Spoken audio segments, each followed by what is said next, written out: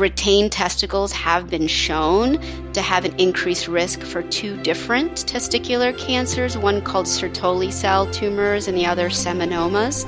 What they also found is dogs that are over 6 years old with retained testicles have an even higher chance of developing cancer. Welcome to Dog Cancer Answers, where we help you help your dog with cancer. Here's your host, James Jacobson.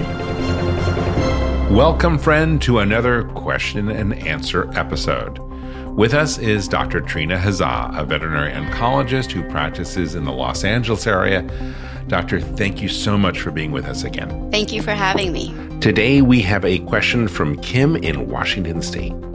Hi, my name is Kim. I'm calling from Sequim in Washington State. I have a 2.5-year-old American field lab, and when I received him as a puppy, we noticed later that his testicles on either side did not descend. We waited till he was 2 or so and brought him in for a surgery. The veterinarian could not locate either testicle and made the incision as if a spay almost, and he has healed up now successfully from that surgery. And I am wondering now, she does not do ultrasounds, this veterinarian, nor knows how to read them. And I'm wondering how important it is to have another test done to make sure that his testicles aren't somewhere in his body, possibly causing a risk for future cancer. So I wanted to know if this is a risk, if I need to pursue this further, as it's very expensive to do ultrasounds. But please let me know at your convenience. Thank you very much. So what do you think of Kim's question? Kim, I think that's a really great question. And it's worrisome, right? When you expect your pup's testicles to drop, and most drop around, 2 months old or so.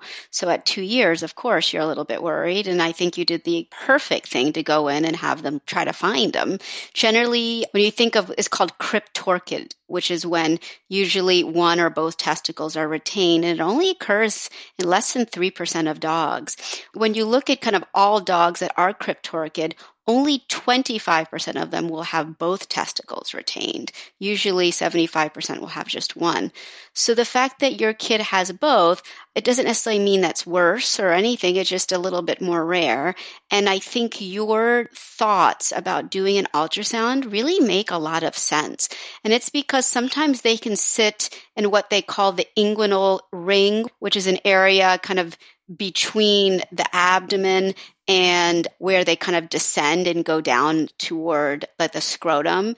It's kind of the path it takes. Sometimes they can get stuck in that inguinal ring area, or sometimes it can even be stuck within the abdomen. So the only way you're going to be able to find that out is, I think, an ultrasound, or in some cases, perhaps even a CAT scan. But I think an ultrasound seems like a way better way to go, cost-wise, certainly. And also, your dog can still be awake for the ultrasound. You don't have to knock your pet out for it. So I think that makes much more sense. Then I would also consider maybe going to a surgeon for this, only because I know your vet has already tried, and you don't want to keep opening him up to look for the testicles. I think a surgeon will have a lot more experience and may be able to try to find them a little bit quicker.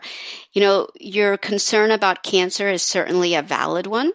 Retained testicles have been shown to have an increased risk for two different testicular cancers, one called Sertoli cell tumors and the other seminomas.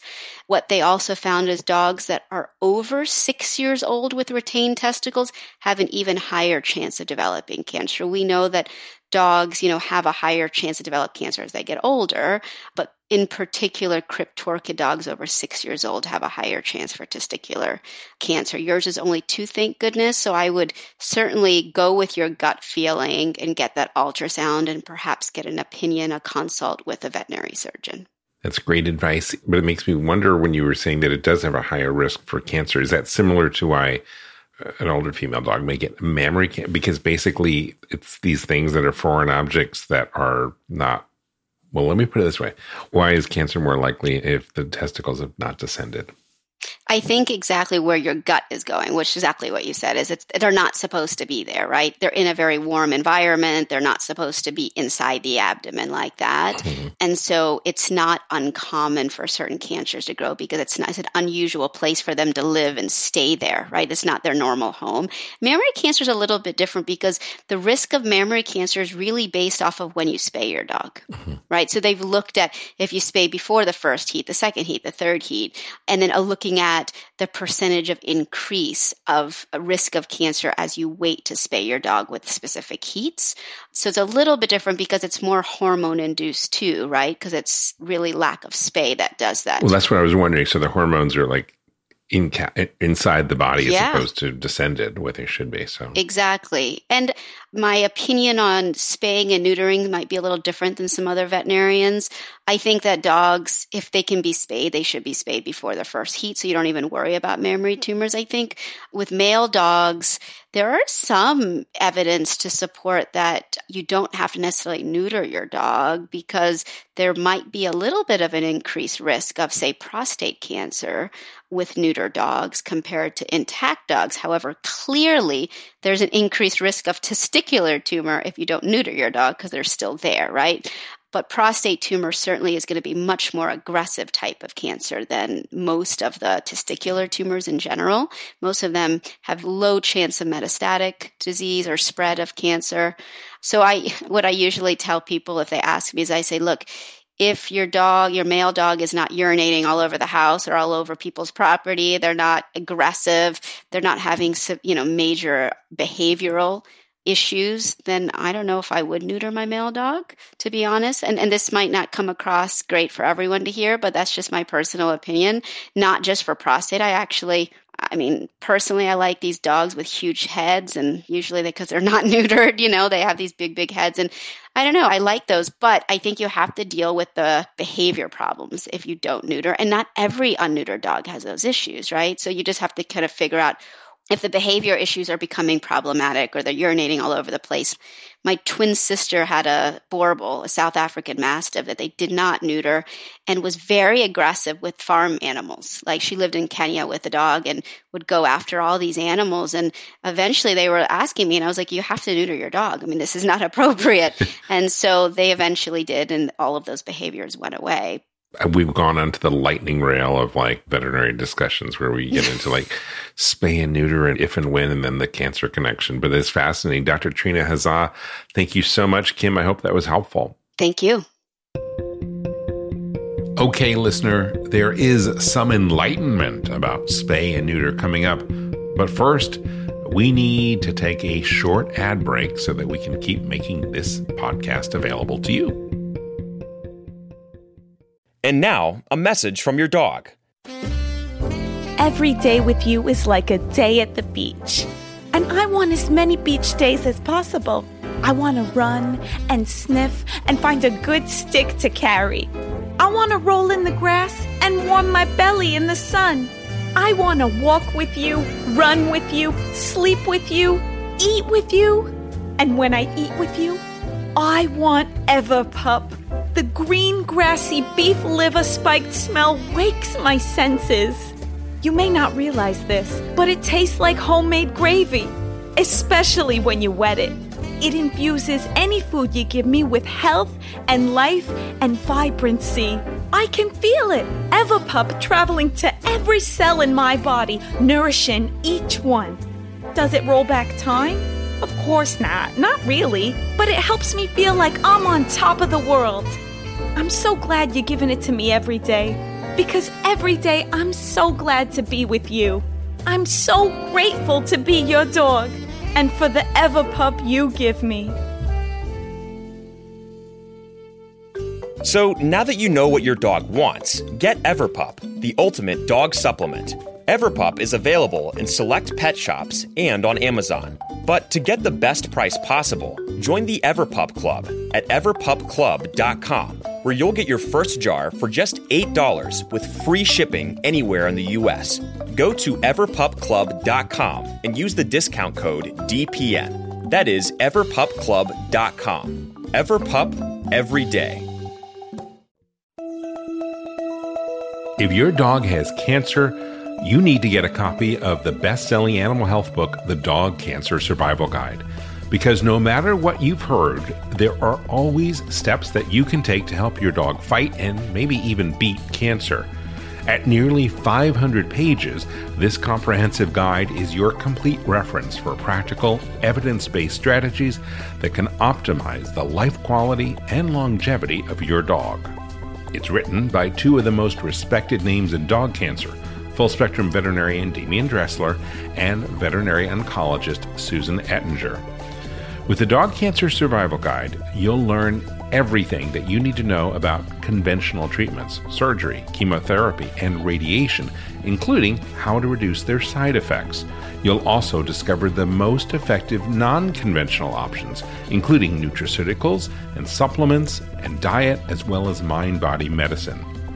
What I love most about this book, which I've used with my own dog Kanga when she was diagnosed with cancer, is how to analyze the options and develop a specific plan for your own dog based on your dog's type of cancer and your dog's age, your financial budget, as well as your personality. You can get the Dog Cancer Survival Guide wherever books are sold, but if you get it direct from the publisher, you will save 10% when you use the offer code especially for listeners of this podcast. Just go to dogcancerbook.com, and when you check out, use the promo code PODCAST, and you will save 10%. The website again, dogcancerbook.com, and use the promo code PODCAST to save 10%. I want to let you know about an important newsletter. It's called Dog Cancer News. Now, with a name like that, it is not for everyone.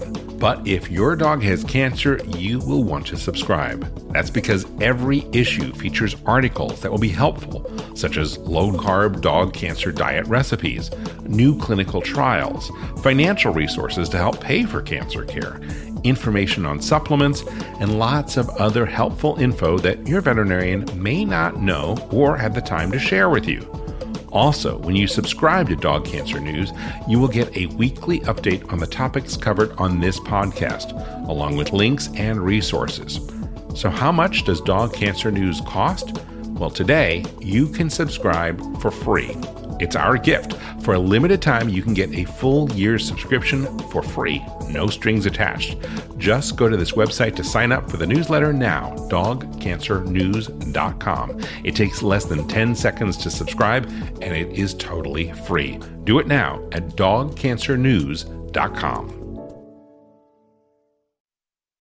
This episode is brought to you by Shopify. Whether you're selling a little or a lot, Shopify helps you do your thing, however you cha-ching. From the launch your online shop stage, all the way to the we just hit 1 million orders stage. No matter what stage you're in, Shopify's there to help you grow.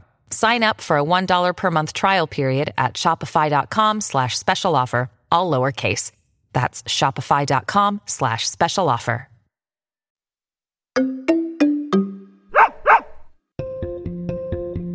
We are back. Okay. Let's just talk a little bit about spay and neutering in the United States.